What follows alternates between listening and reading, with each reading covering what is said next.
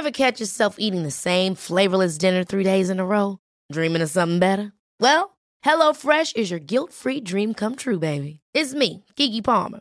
Let's wake up those taste buds with hot, juicy pecan-crusted chicken or garlic butter shrimp scampi. HelloFresh. Stop dreaming of all the delicious possibilities and dig in at HelloFresh.com. Let's get this dinner party started. Ryan Reynolds here from Mint Mobile. With the price of just about everything going up during inflation, we thought we'd bring our prices down. So to help us, we brought in a reverse auctioneer, which is apparently a thing. Mint Mobile Unlimited Premium Wireless. How to get 30, 30, how to get 30, how to get 20, 20, 20, how to get 20, 20, how to get 15, 15, 15, 15, just $15 a month?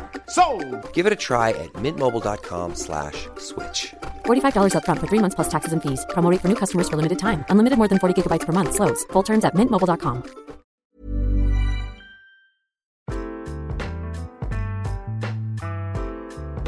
From the Third Coast International Audio Festival in Chicago, I'm Gwen Macsai, and this is Resound. Okay, that's the most annoying sound. This is what I live with every day.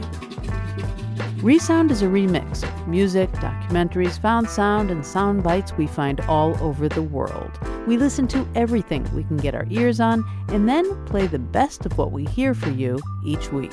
If you're going to do something, you give 120%. But Third Coast doesn't just curate great audio documentaries. We actively encourage and support producers to bring new work into the world. Midwife, if you will. And to that end, each spring, Third Coast invites a group of producers whose voices are underrepresented in the field of audio storytelling to Ragdale, an artist's residency in Lake Forest, Illinois. There, they spend 5 glorious days working on audio projects, unencumbered by the minutiae of daily life. During this uninterrupted week, the residents get support from one another and our fabulous mentors. Our radio residents invariably turn out great work during their time at Ragdale and beyond. And today, we are thrilled to share a few of their stories, beginning with San Francisco-based producer Hannah Kingsley Ma. While at Ragdale, she worked on this captivating story about pride, expectations, and contradiction that is the world of beauty pageants. Kingsley Ma explored these competitions in her own backyard for The Making of a Chinese-American Beauty Queen. The first time I met Jasmine Lee, she came bounding out of an elevator, apologizing profusely for being a couple minutes late. I was up between 3 and 4:30, just triaging a broken online system. Jasmine is a 24-year-old software engineer. Her office is in the middle of San Francisco's downtown, among some of the giants of the tech world, Twitter and Uber and Square. She takes me into a room full of free snacks so that we can conspiratorially stuff our pockets with cashews and coconut water, the good expensive stuff. Like a lot of people working in tech here in the Bay Area, she stays late and comes home to her apartment in the Mission near the bustle of the BART station. But on a handful of nights, in the quiet of the women's bathroom, she transforms into someone else entirely. Just like Friday, actually, I had an appearance to go to after work. And so I lugged all my stuff with me to work. And after I got on my meeting, I started changing the bathroom. When I came out, I was in my cheapao. I was on like full hair and makeup. And so this, one of the managers on a team was like, "Jasmine, like, where are you off to? Why are you dressed like that?" And I said, "Oh, I'm now off to see my people." By day, Jasmine's writing code. By night, she's fulfilling her duties as the crowned winner of the Miss Chinatown USA pageant. The pageant's been a national event since the late 50s. In San Francisco, the Chinese New Year celebration has some pleasant sidelights. One of the pleasantest is choosing the new Miss Chinatown USA. This is news footage from 1960. In it, women promenade on stage for the benefit of the judges and audience, in silk cheongsam or qipao, a traditional Chinese dress, plus long white gloves and a whole mess of hairspray.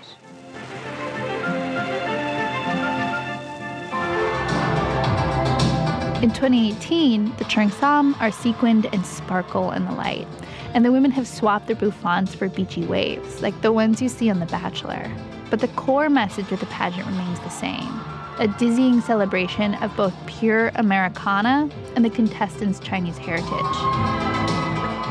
Tonight, I'm here to humbly express my gratitude gratitude to my ancestors who came before me, because I am their new generation of beauty. How it works is this. Women participate in local beauty pageants in Chinatowns across the country, and the qualifiers come to San Francisco for the main title. This pageant hit the national stage in the thick of the Cold War, and just a little more than a decade after America had forcibly incarcerated thousands of Japanese Americans during World War II. It was a time when Chinese Americans still wanted to prove that their foreignness didn't pose a threat to mainstream America.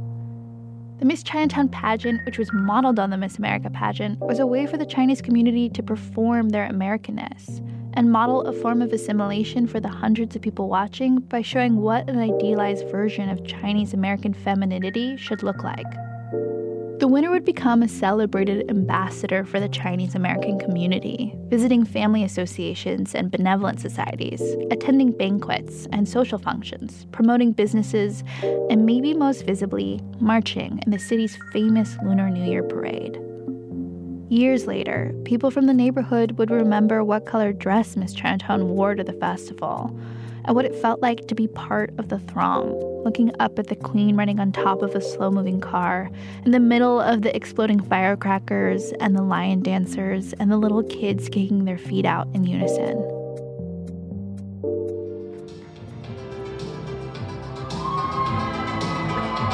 This year was the first Miss Chinatown pageant I'd ever attended. I got to watch Jasmine clinch the title. She was one of 14 contestants, all of whom had to be unmarried, with no kids, and having secured a sponsor who could cover the $2,000 entry fee. And each one was in it for different reasons. My immigrant experience taught me to be adventurous and resilient. I'm a Chinese adoptee, born in Jiangxi, China, and adopted by my American family in Maryland. Although I grew up without my Chinese roots, I have always loved to study Chinese. I'm here today to show my pride in my Chinese heritage and because I am a new generation of beauty. 祝大家新年快乐! Sitting high up in the balcony of the Grand Herbst Theater, I couldn't deny feeling a little uneasy. Maybe it was just because the world of beauty pageants was so new to me. The highly choreographed glitz and glamour of it, the swimsuits and the sexy dance numbers. But it wasn't just the sheer novelty of the experience that was making me feel uncomfortable. Maybe this is the part where I explain a little about myself and why I was interested in the pageant in the first place. I don't exactly fit the stereotypical mold of a beauty queen. I'm a clog-wearing public radio reporter with a casual approach to brushing my own hair. But Jasmine and I have a couple things in common. We both grew up here in San Francisco. We're actually from the same neighborhood, the Outer Richmond, considered by some a satellite Chinatown. It's full of dim sum parlors and Asian grocery stores and a robust Chinese population. And like Jasmine, I identify as Chinese American, although with some few important qualifiers. My grandparents immigrated to America from China in the wake of World War II, but I'm also half white. I wouldn't actually be allowed into this pageant because it's strictly patrilineal, and my dad's parents fled Germany and Poland to come here. So that's all the stuff I was bringing with me as I watched the pageant unspool. And there were times I felt like I was witnessing the weirdest parts of being a woman interplay with the weirdest parts of being a model minority. And by that I mean the expectation to be diligent and demure and hardworking, to never rock the boat, to put everyone at ease, and to always be smiling. Tonight, I'm here to show the world what being Chinese American means to me. Fiercely competitive and insanely driven, because I am the new generation of beauty. But then I met Jasmine and her family, and they changed the way I felt about the pageant completely. Hello everyone, my name is Jasmine Lee. I'm 24 years old and I was born and raised here in San Francisco. I'm here today to fulfill my childhood dream of becoming Miss Chinatown because she represents the Chinese American community and because I'm a new generation of beauty. Jasmine's dad grew up here in San Francisco, and the various beauty queens he saw every year at the Chinese New Year parade, they made a big impression on him as a kid. I always thought it was impossible for someone to be Miss Chinatown unless you're unusually gifted, you know? Yeah, like it's like a to be able to win it out of everybody. It's like a really yes. big, Oh yes. Well, so what's it like now to have two daughters who've both won it? Oh, what's it like? Very rare. Sort of incredible. You heard right. Jasmine is the second in her family to secure the title. Before her came her sister Crystal, who was 3 years older, and was Miss Chinatown in 2010. Crystal, who went on to make pageant history. Who will be Miss America? Is it Miss California? Or is it back-to-back Miss New York? I mean, we're both so proud. We're making history right here, standing here as Asian Americans, so we're really proud. And you should be. Congratulations. What you're hearing is the sound of Crystal almost becoming the country's first Chinese American Miss America back in 2014. She got pretty darn close. And the woman she lost to, Miss New York, she was also Asian, Indian American. As you can imagine, the internet noticed. Online and on Twitter, there were some mean comments just like, wow, I can't believe the top two, one of which, should have run a Quickie Mart, and the other one was like a North Korean refugee. They thought I was North Korean. I just have to be like a lily pad and let it roll right off. One thing you need to know about Crystal is that she's tough. At a young age, she figured out a way to toggle between ethnic and more mainstream pageants pretty seamlessly. When I was a teen, I competed in Miss America's Outstanding Teen, which was in Florida, and that was my first real experience with understanding that the rest of the United States is not like the San Francisco Bay Area. In fact, we grew up in a very Chinese neighborhood where my middle school was mostly Chinese people, so I was like in this bubble of Chinese Americans. When I went to Florida when I was 16, I had this woman who came up to me. She was from the South.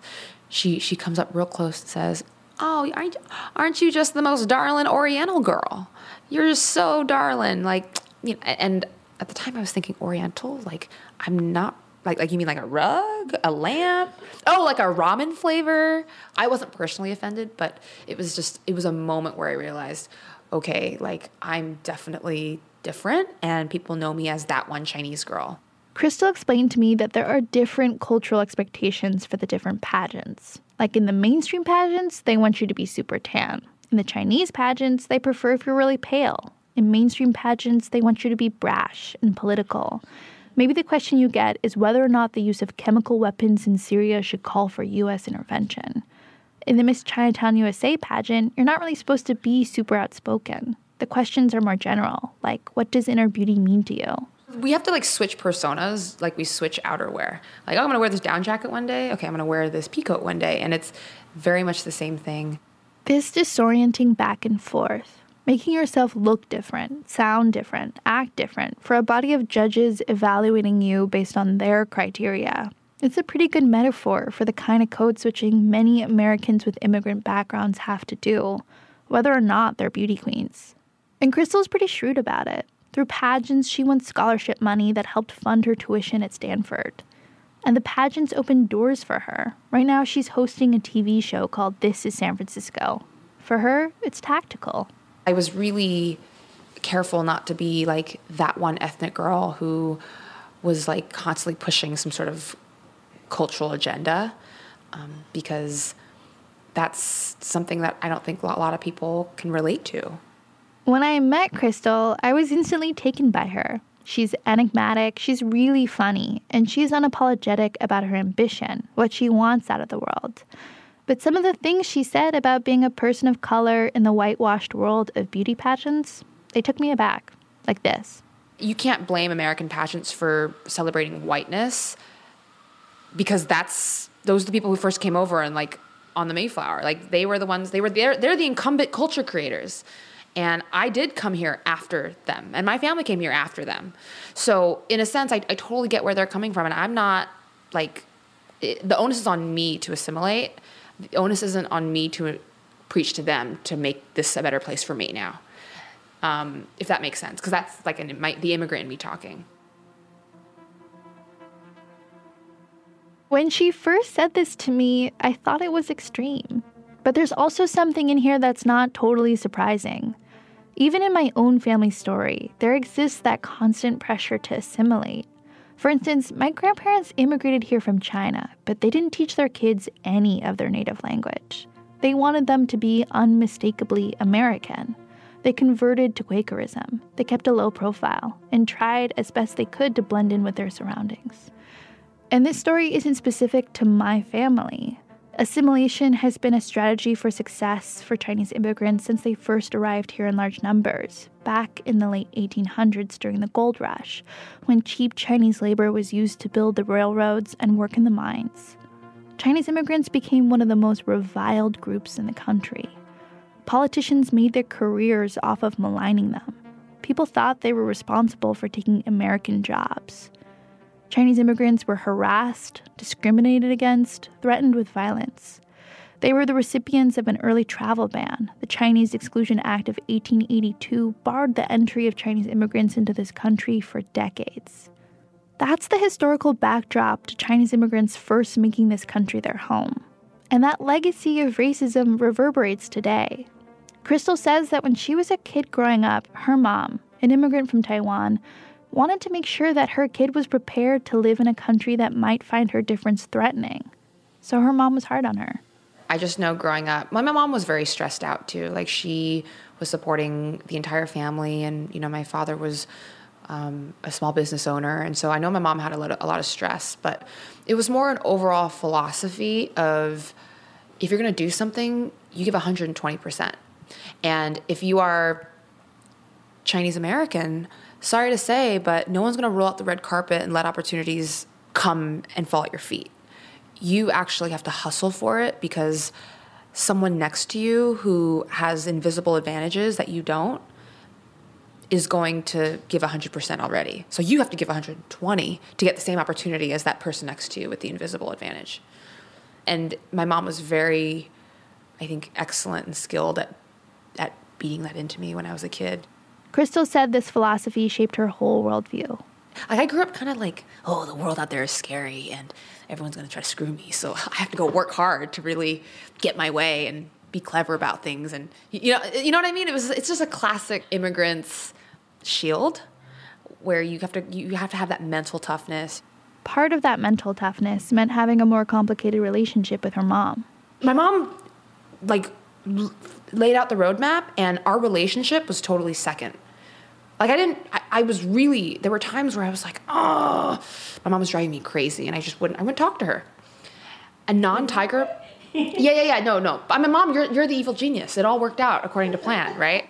I should mention that Crystal is saying all of this in front of her mom, Wendy, who was sitting next to us on a couch listening patiently. But I'm saying we did not talk for, we were not as close as we are now. We were not friends. Whereas a lot of my Caucasian friends, they're best friends with their mothers. And their mothers would never think of doing anything to risk the relationship because it's like, oh, Tiffany's not going to talk to me. Or, Jillian can't not talk to me, right? I love that your white girl names are Tiffany and Jillian. Tiffany's actually a very Chinese name as well. But you get it, right? It's like, Tammy's not going to talk to me. She's not going to tell me about, all the boys she likes. Exactly. And tiger moms look at that, and they're like... We don't want that. Dude, my daughter's not my friend. My job is to get her set up in life, even if it means that she hates me in the short term. This is where Crystal's mom chimes in. I knew that she hates me, but that's how I feel that's my job. Did it ever feel painful to be that strict? Oh, of course. When I see that it's ruining our lives, temporary, and there are times I just want to run away too. Crystal and Jasmine's mom, Wendy, is a bubbly woman who offers me tea as soon as I walk in the door. In anticipation of my visit, she's laid out her daughter's pageant memorabilia all over the living room. Their sashes and plaques and glowing headshots. It was her who really encouraged Crystal to get involved in pageants. She didn't want me to be a swimmer because it would make my shoulders big and therefore hard to find a boyfriend. So she put me into dance. She put me into ballet. Ballet was very becoming for a young woman. That's also a negotiation of value systems because my mom was born in Taiwan, and women back then have a very specific archetype for success. I mean, some would even call it being a trophy wife is comfortable and secure and stable. And so I think my mom wanted me to at least have that as a backup.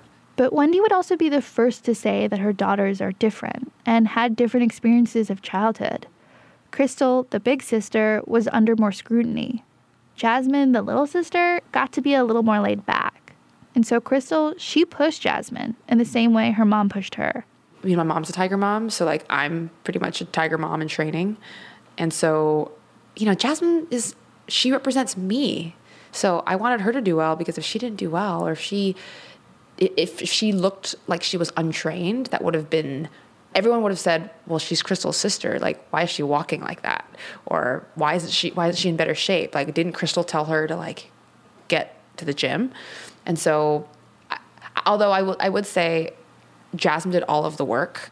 I asked Jasmine, who was also sitting next to me as I spoke with Crystal, if this felt like a more extreme model of femininity to grow up with. Yes, I think it was to grow up as a kid and in high school, already have all these expectations of like what society deems beautiful, and to have to abide by that so young. I had wondered why Jasmine might want to participate in this pageant. Jasmine, who lived in a co-op at UC Berkeley. Jasmine, whose ears jangled with the weight of silver hoops and studs. Jasmine, who cracked wry jokes about the patriarchy. She told me, the pageant doesn't mean the same thing it did 50 years ago. Back when the pageant first started, you know, the people who were participating in it probably thought, you know, it probably helped them feel more American. But today, it helps me feel more Chinese. For Jasmine, a second-generation San Franciscan and an ABC, American-born Chinese, it means a lot to become a part of Chinatown's history. She likes visiting the family associations or helping raise money for the local Chinese hospital. She likes meeting other Chinese women from all over the country. And she also knows it's just one part of her life. Yeah. Like, I don't wear fake lashes every day. I don't, wave consistently when I'm walking down the street. I don't greet every single person like, hi, how are you? Welcome. Happy Chinese New Year. But she's careful to put forward the image that she knows the pageant wants. She tells me a story about an appearance she had to make. The day after the pageant, the very first morning, I had an interview, and I have a ton of ear piercings that I got when I was in Berkeley, living in the co-ops.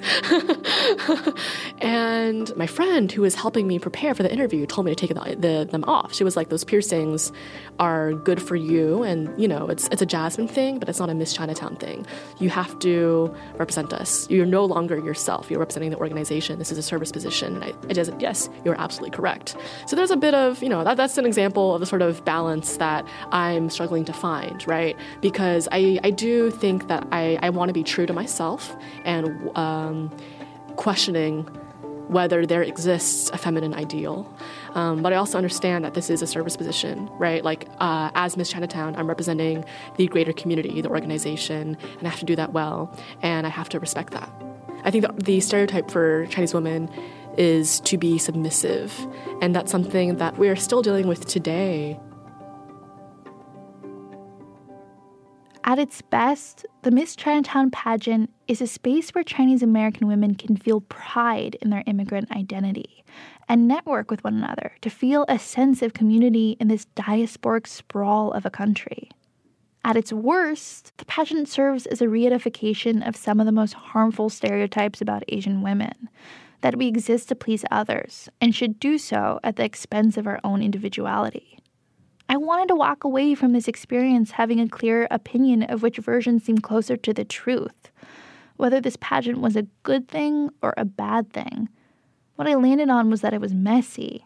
And honestly, that felt right, because existing between two cultures is messy. Here's Crystal again. It's sort of like the oxygen we breathe. It's always been there. You can't really see it. But yeah, like, we are a Chinese American family, and everything from the slippers we're wearing to the fact that we can smell like rice cooking, right? That's just a part of our DNA. And where I see myself speaking more about it is because my boyfriend of 7 years is Caucasian, and it's really important to me that, like, if we were to have children one day, that they speak Mandarin and that they know that I am possible and they are possible because of immigrants who came over and had nerves of steel. Do you feel like that's the value of the Miss Chinatown pageant? You're like, this is a legacy that I'm part of. Like, it's a personal legacy, but it's bigger than me. Yeah, absolutely. It's way bigger than me. And there have been Miss Chinatown USAs who've since passed on, and like their names are always going to be in the program books. Even if some of the questions and answers end up being kind of cheesy and being very like pro Chinese identity, almost to a point where it's almost facetious, it's better to have something like that than not.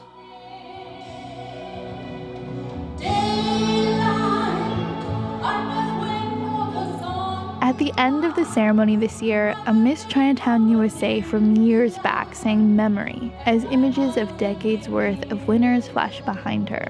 Just picture it now. A long lineage of Chinese beauty queens being memorialized to a show tune made famous by a bunch of dancing cats, and then eventually Barbra Streisand. This was the pageant in a nutshell, a space of contradiction, of conformity, of invention, of change. If nothing else, the pageant serves as a potent reminder to Chinese American women everywhere. There were ones who came before us. They wore the crown, and they passed it on. I'm so thrilled and honored to be here to share the same stage as them. So, thank you so much for the Miss Chinatown meeting. And I would like to share with you with some of the memories, as you can see on the screen.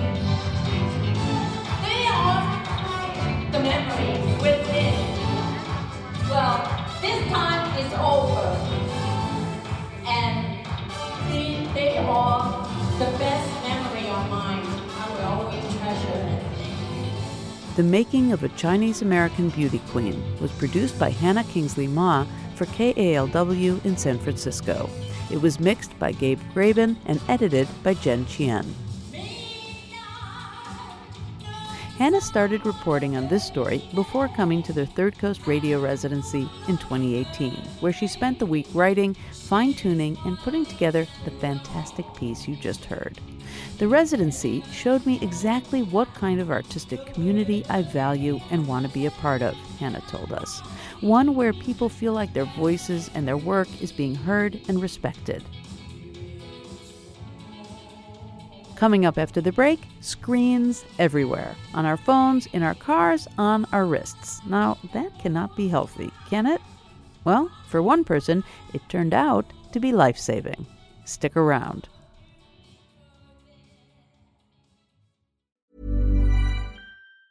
Ever catch yourself eating the same flavorless dinner 3 days in a row?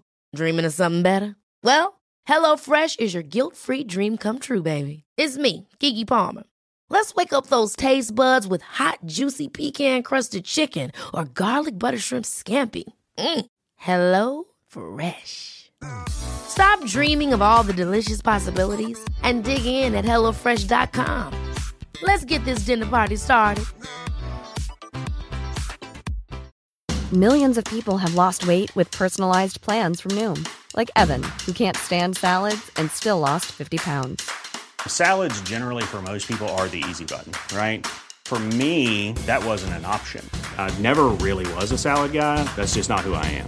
But Noom worked for me. Get your personalized plan today at Noom.com. Real Noom user compensated to provide their story. In 4 weeks, the typical Noom user can expect to lose 1 to 2 pounds per week. Individual results may vary.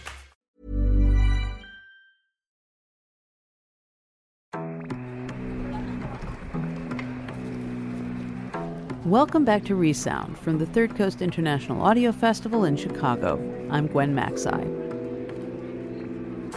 At Third Coast, we are constantly listening to podcasts, radio shows, everything we can get our ears on. Of all the stuff we hear, we save the very best for you. And this week, that stuff is the handiwork of 3 Third Coast Radio residency alums who've each spent a week of peace, quiet, and collaboration at Ragdale, an artist retreat in Lake Forest, Illinois, to work on their audio projects uninterrupted by the outside world. And these producers continue to make standout audio stories that inspire us in the years since they've left the radio residency. Our next two stories are just that, work from residency alums that we just had to share. Producer James T. Green is a self-admitted lover and early adopter of new technology, which in this case is a good thing, a very good thing, because it really loved him back. Here is Little Wrist Computer. The first time I almost died was way back in 2014. It was kind of a wake-up call because at that time, I had a really fucked up relationship with my body. I used to binge, I used to purge, I used to not eat, I used to overeat. I was working at my dream job, and I was showing art at galleries I seriously looked up to when I was a kid.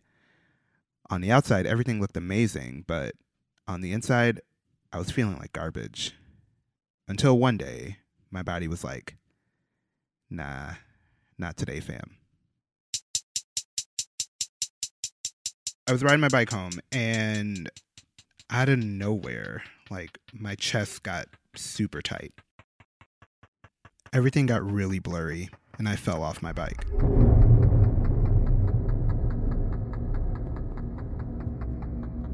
Imagine somebody, like, reaching into your chest, and while they're there, they're just grabbing, like, a fistful of your lungs, and they are not letting go.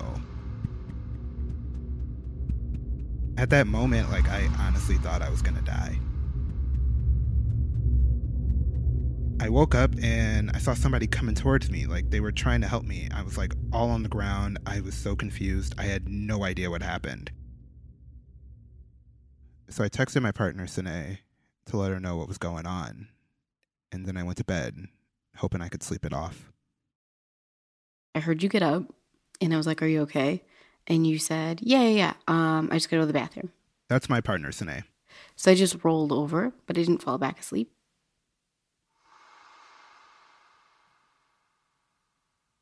I was standing in front of the toilet, and then all of a sudden my legs just felt like jelly, and my vision just crossfaded into black as I leaned forward. Everything went completely dark, and I lost track of everything, like myself, reality, the world around me. And I heard this loud, like, bang. I freaked out, and I got up and I ran into the bathroom, and I just looked straight at you, and you had literally were on the back wall where the window was, and you had tipped the toilet over slightly. What the hell? I was like, what the hell? And I ran to you and started screaming your name, and you didn't answer.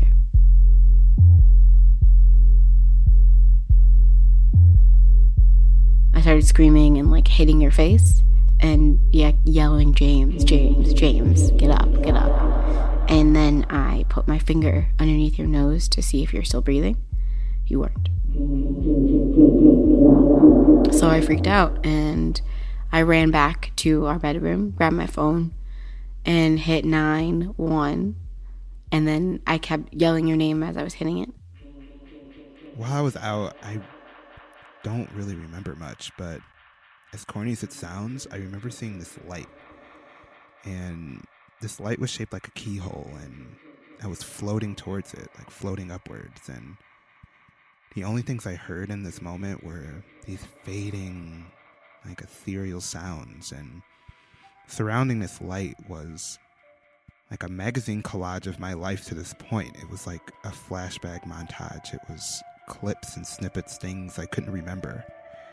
And at this point, I was getting really close to the light, and I was grabbing towards it, and I was so close, and then Sine woke me up.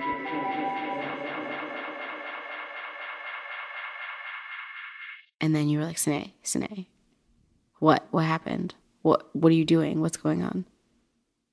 So she cleaned me up and convinced me to go to the hospital. And at that point, my insurance was pretty trash, so we decided to save a little bit of money and call a cab. The whole ride, I'm wheezing and I'm freaking out, and not only just because I really can't breathe, but our driver, he just happened to get out of heart surgery, so he was talking about that over and over again. We finally make it to the hospital, and they wheel me to triage, and They take my vitals and they do a bunch of tests. Come to find out, I had a pulmonary embolism. There were multiple blood clots that somehow developed in my leg. They traveled up to my lungs, and then they hit my brain. I had to get all of them removed. Then you called and let me know. That's my mom.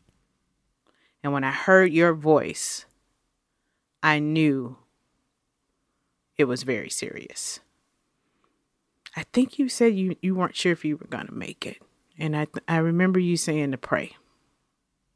Try not to cry because I could tell you were afraid. When you hear your child, you know the severity of how sick they are. And when I heard the tone in your voice and how scared you were, it's just very scary. So the transporters come into the room, and this whole time I'm terrified. Like, I was at the hands of these people. I had no idea who they were, and at this point, I didn't trust them. I hear these snippets of what the doctors are saying. It's a collective of 4, and their faces are covered by these masks, and they're rushing me down the hallway, and they're saying words, and they're throwing around phrasing. I have no idea what they mean. And aside of these brief flashes of their names on these badges out the corner of my eye, I have no idea who they are. I get to the room, and they carry me from the bed to this cold, hard table, and they strip off my robe, and I'm bare. I'm powerless. I'm butt naked on this table. They hook me up to a new IV, and they give me a sedative drip. I smell a smell, a very familiar one. It's soapy, it's synthetic, it's shaving cream, and a cold razor glides across my groin. The sedative starts to kick in.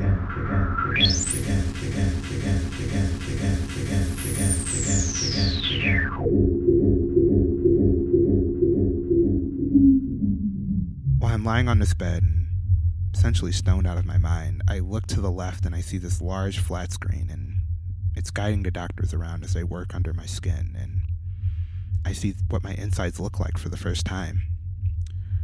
These piles of yellow and pink, like ground beef and cotton candy. At this point, I've always thought of my body as something mythical, like all those medical illustrations were just imagination. And seeing it in person, knowing that this is how my body actually operates. I mean, maybe it was the meds talking at this point, but it was a really beautiful sight. I was seeing this body, this one that I've been at war with for years, vulnerably squishing on this screen. So the procedure went A-okay. I mean, they released me after a couple days, and I was given a blood thinner. They thought it was a freak accident, and since I was young and healthy, they thought I should be fine. Before all this happened, I honestly thought everything was moving in like a perfect direction. Like, I thought I had the cheat codes to life. But just after that, I ended up losing my aunt. She ended up having a blood clot problem. She didn't die from that, but she had passed away real suddenly. And after that, I ended up losing my best friend to cancer. And everything felt uncertain. And anyone who knows me can tell you, like, I don't do well with uncertainty. So chalk it up to living with anxiety. I mean, shout out to my psychiatrist. But maybe that's why I really love technology.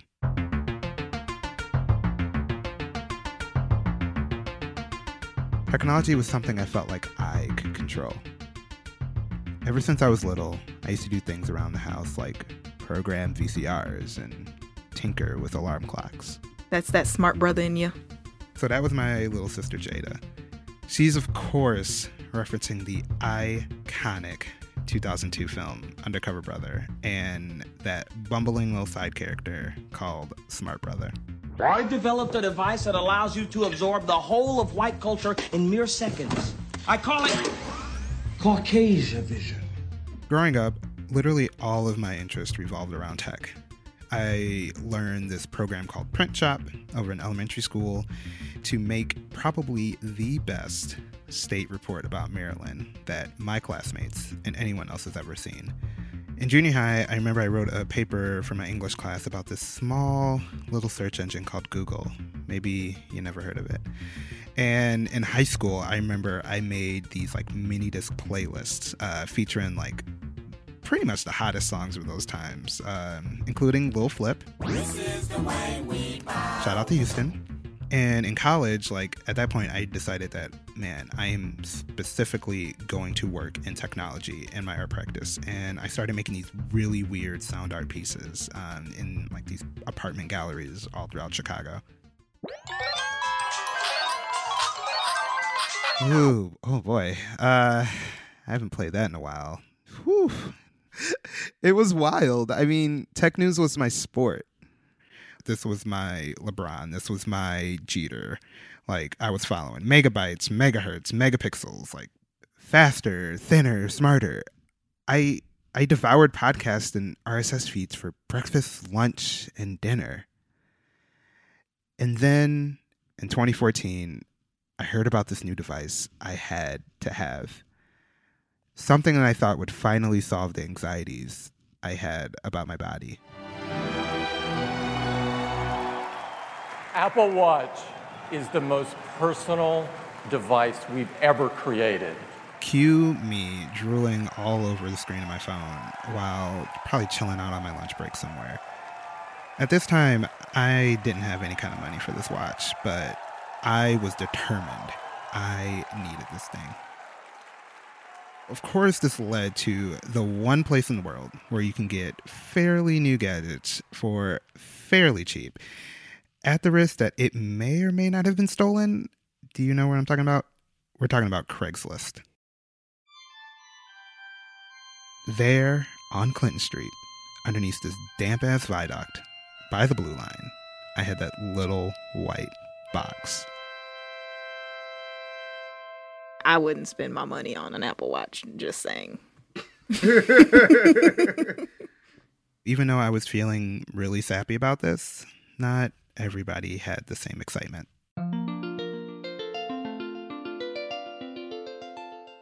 You texted me and you were like, oh girl, like I just got the new Apple Watch. It's just a cell phone on your arm. How can you communicate on a smartwatch? Like, I just don't think it's pretty. It's kind of ugly. Except for my dad. Man, I thought it was cool. I thought it was interesting technology. So I went out and got me an Apple Watch.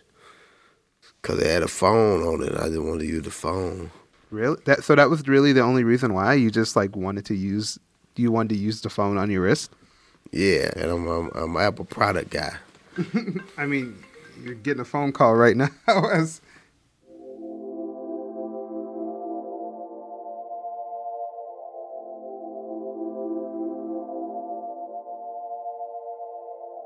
But whatever my family thought, like, I just loved how this little black pebble came to life on my wrist.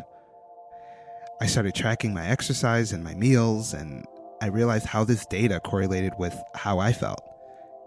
I got in tune with the rhythms of my body, and, you know, I looked back on days when I ate a little too much, and I realized how sluggish I was, and how energetic I felt after a bike ride, so I ended up pushing myself even harder, and I went on even longer rides, and I noticed how my heart rate dropped with more exercise, and how my blood pressure went down during my checkups.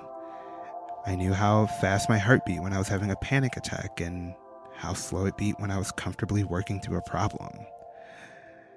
I felt like for the first time, I had control of myself and my anxiety, and I had the charts and data to prove it. I remembered how I felt on that operating table, and you know, when I looked into the TV to my left and I saw the insides of my body, I saw the way that it moved and it reacted to my breath, how it moved along with my heartbeat, and how it reacted to the stress of being on that table. I realized in that moment I saw what I was really made of. And this little watch felt like the closest way I could tap back into that feeling. So years passed and I moved to New York later. The watch just became an extension of me. I can't even remember a day without it. I put it on when I woke up and I took it off right before I went to sleep. And tracking my health and exercise just became as normal as breathing, and it just faded into the background. And each year, it improved with software updates and a couple new features were added, and the updates were great and all, but a lot of times they were mostly forgettable. But there was one that caught my attention. So we're adding a feature, and now Apple Watch will notify you when it detects an elevated heart rate and you don't appear to be active. I was geeked, but it didn't support my old watch, and frankly, I didn't want to buy a new one. I mean, shout out to freelancers. So I ended up finding this app called HeartWatch, and it did the same tracking and alerts, but it worked on my older watch. So I loaded it on and just went about my day.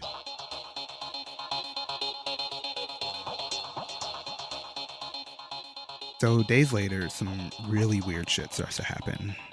So I start to get these really fast heart palpitations, like my heart is beating out of my chest, and I didn't really think much of it. Like, I have anxiety, and at this point, work was really, really bugging me out.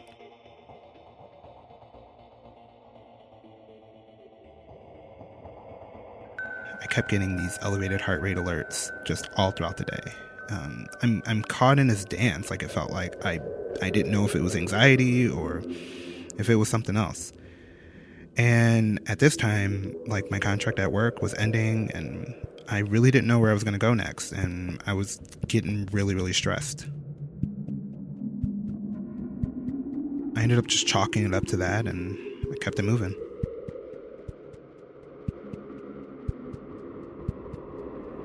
But my watch kept telling me something's wrong. Listen. Pay attention. Meanwhile, my brain is saying, it's just anxiety. Get over it. Stop being so hard on yourself.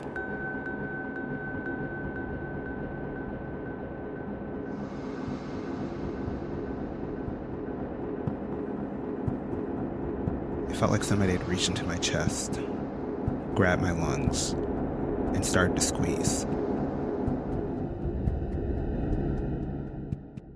I can't ignore this anymore. I know exactly what this is.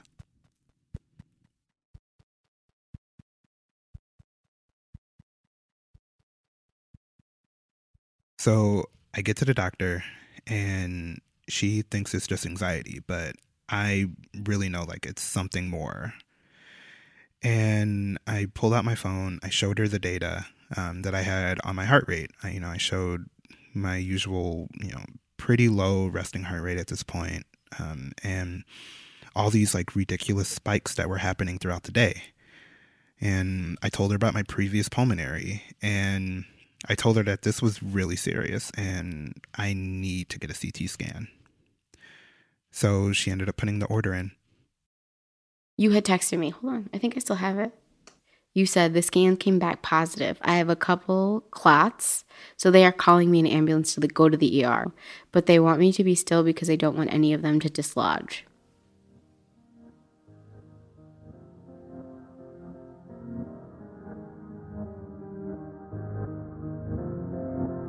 The first time I went to the hospital for these clots, it was in the back of a cab and the driver was way too chatty.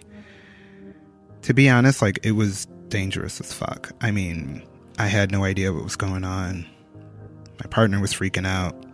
Hell, I was freaking out. This time was different, though. Even though I was strapped up to a stretcher with these medical devices all dinging around me, I was calm, like meditative even. Because this little wrist computer made me listen to my body. I watched as Manhattan unfolded behind me through this tiny window in the back of an ambulance. Cars parted in our wake as we zipped through traffic. Like, weirdly in that moment, like, it was just a brief second, but it felt like the city, this chaotic place, like everything else like around my mind was in control. Like, the city was moving on our terms.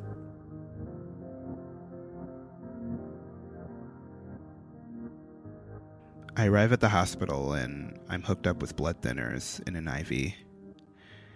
And I get the usual barrage of questions that come with going to a teaching hospital. Students coming up with their clipboards and iPads with boxes to check. Asking, "What led you here?" "Wow, you're so young." Or, "That's so weird." But the last one really stuck with me. He said, "If you didn't listen to that notification on your watch, it would have been fatal." So I had to tell my mom again that I was back in the hospital. And I told her, I said, "What'd you say again?" She's like, "He's in the hospital, but it's not as bad as last time," and blah, blah, blah. And I'm like, okay, he's in the hospital for what? He has another pulmonary embolism.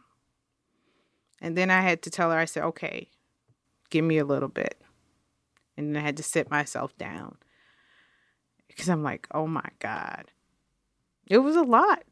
But then when she kept saying, "It's really not that bad," he caught it. And then she kind of told me about the watch and they got you from the hospital. And then I think you text us around the time I had got her phone call. And your text was, "No big deal." I'm like, no big deal? Did this kid just say no big deal? And he's had a pulmonary embolism? Are you kidding me? But this is serious. To be fair, Mom, I mean, I didn't think it was a big deal. I caught it early. I didn't have to get surgery. I only had to stay a night. And I left the hospital with just like a bruise on my arm and glue all over my body from EKG pads and a lifetime subscription to a very expensive blood thinner. Shout out to Big Pharma, but not really.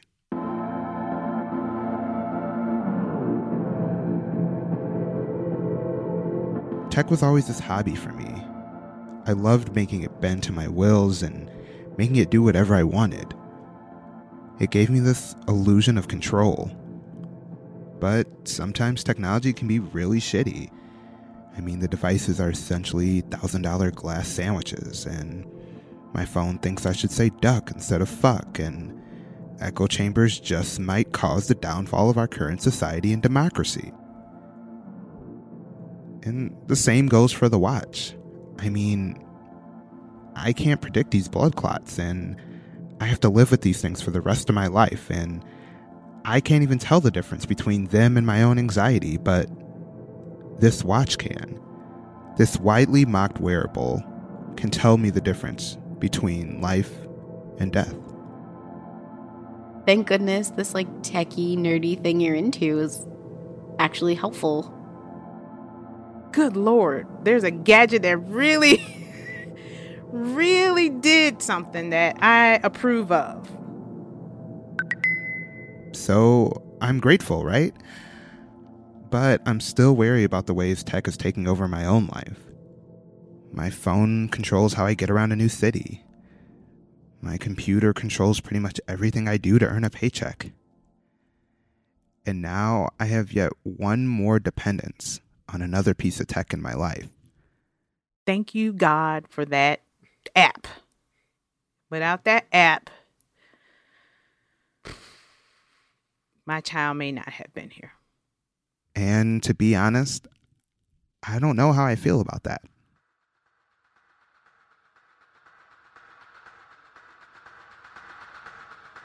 Little Wrist Computer was produced by James T. Green for the podcast Welcome to Macintosh, a tiny show about a big fruit company. James attended the first ever Third Coast radio residency in 2016.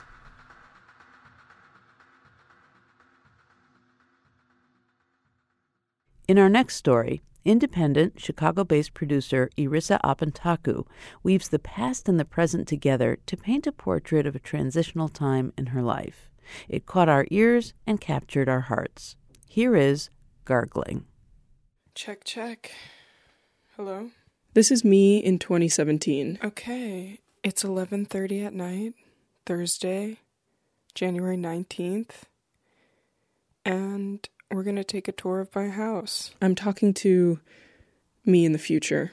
This is my childhood home where I now live with my dad, who has cancer. We walk out into the hallway. Can you hear that? You can't hear it yet, but you will. We'll get to that later. The reason I'm doing this audio tour for no one. Do you hear that sound? It sounds like someone is gargling. The house is gargling. If I had to describe the house in one sentence, I would say it gargles and it's full of junk. At the end of 2016, my two sisters and I learned my dad had cancer. I moved back home to help him. I'd seen him 2 months prior, but in that amount of time, it seemed like his whole life had deteriorated. He had multiple myeloma, a blood cancer, that weakened his bones. He broke his back because of this and couldn't get around on his own. Dad, I'm recording. I had to help him to the bathroom. You don't have to say anything. Do you want to say anything? There was a period of time when he couldn't even wipe his own ass. Okay, we're now in Dad's room. Used to be Mom and Dad's room, but that's a different story. If it were just the cancer, it probably would have been fine. But Dad was also getting a divorce from Mom. It had been dragging on for over 2 years at this point. If we enter the bathroom section of Dad's room, it's very nice. There's this jumbo jacuzzi-like bath, which, honestly, if you tried to use it, probably sludge would come out.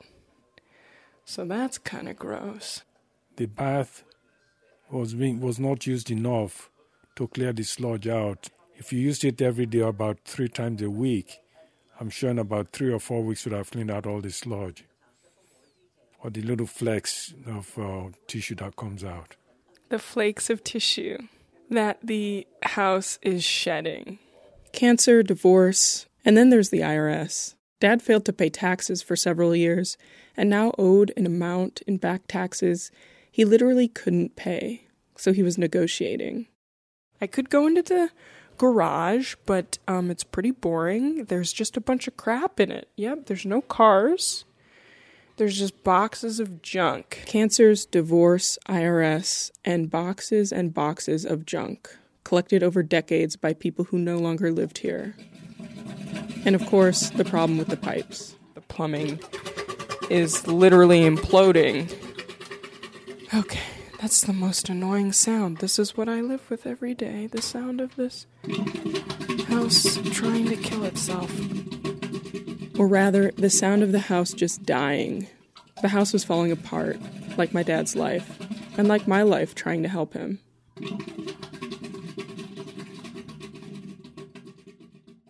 It's been 2 years since that recording. I called a plumber, and the gargling stopped. I donated and sold 3/4 of the old junk. Mom and Dad's divorce got finalized. But the IRS are still not satisfied, and Dad still has cancer. It was in remission, but came back. He's pretty self-sufficient now, but needs me to open jars and cans and bottles for him. My life hasn't stalled, like I thought it would 2 years ago when I made this recording. Instead, it kind of flourished. But I wonder what new opportunities await me if I were to move out. I would move out if I knew Dad would be okay on his own. Hey. But I don't think he would. So I called, and the exterminator appointment is Thursday morning. The other day I found mouse poop in the kitchen.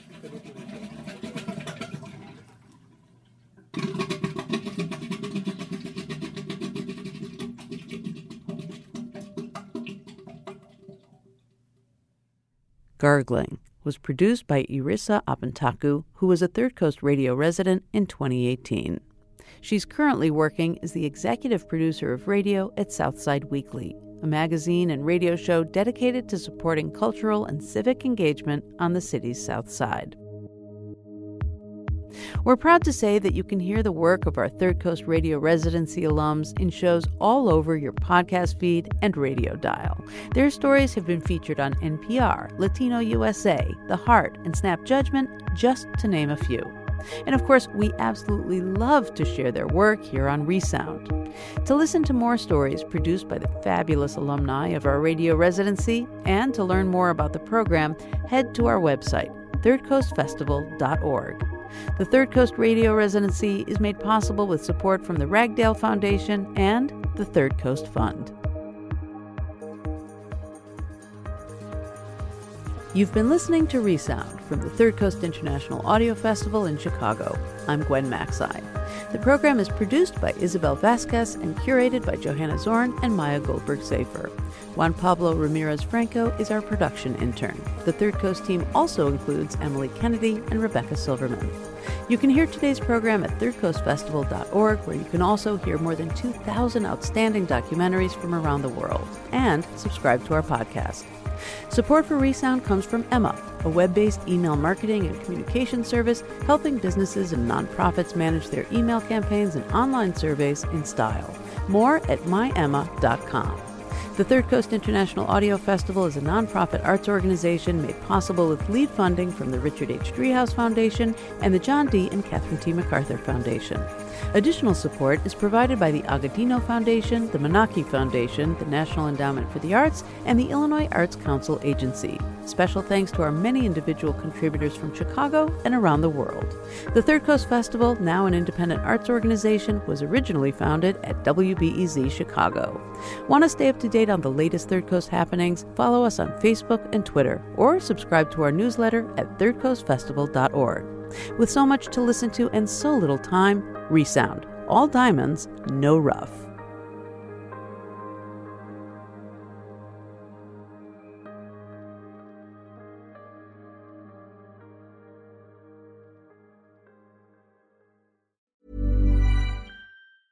Ever catch yourself eating the same flavorless dinner 3 days in a row?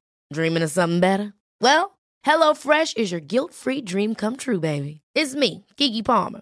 Let's wake up those taste buds with hot, juicy pecan-crusted chicken or garlic butter shrimp scampi. Hello Fresh. Stop dreaming of all the delicious possibilities and dig in at HelloFresh.com. Let's get this dinner party started.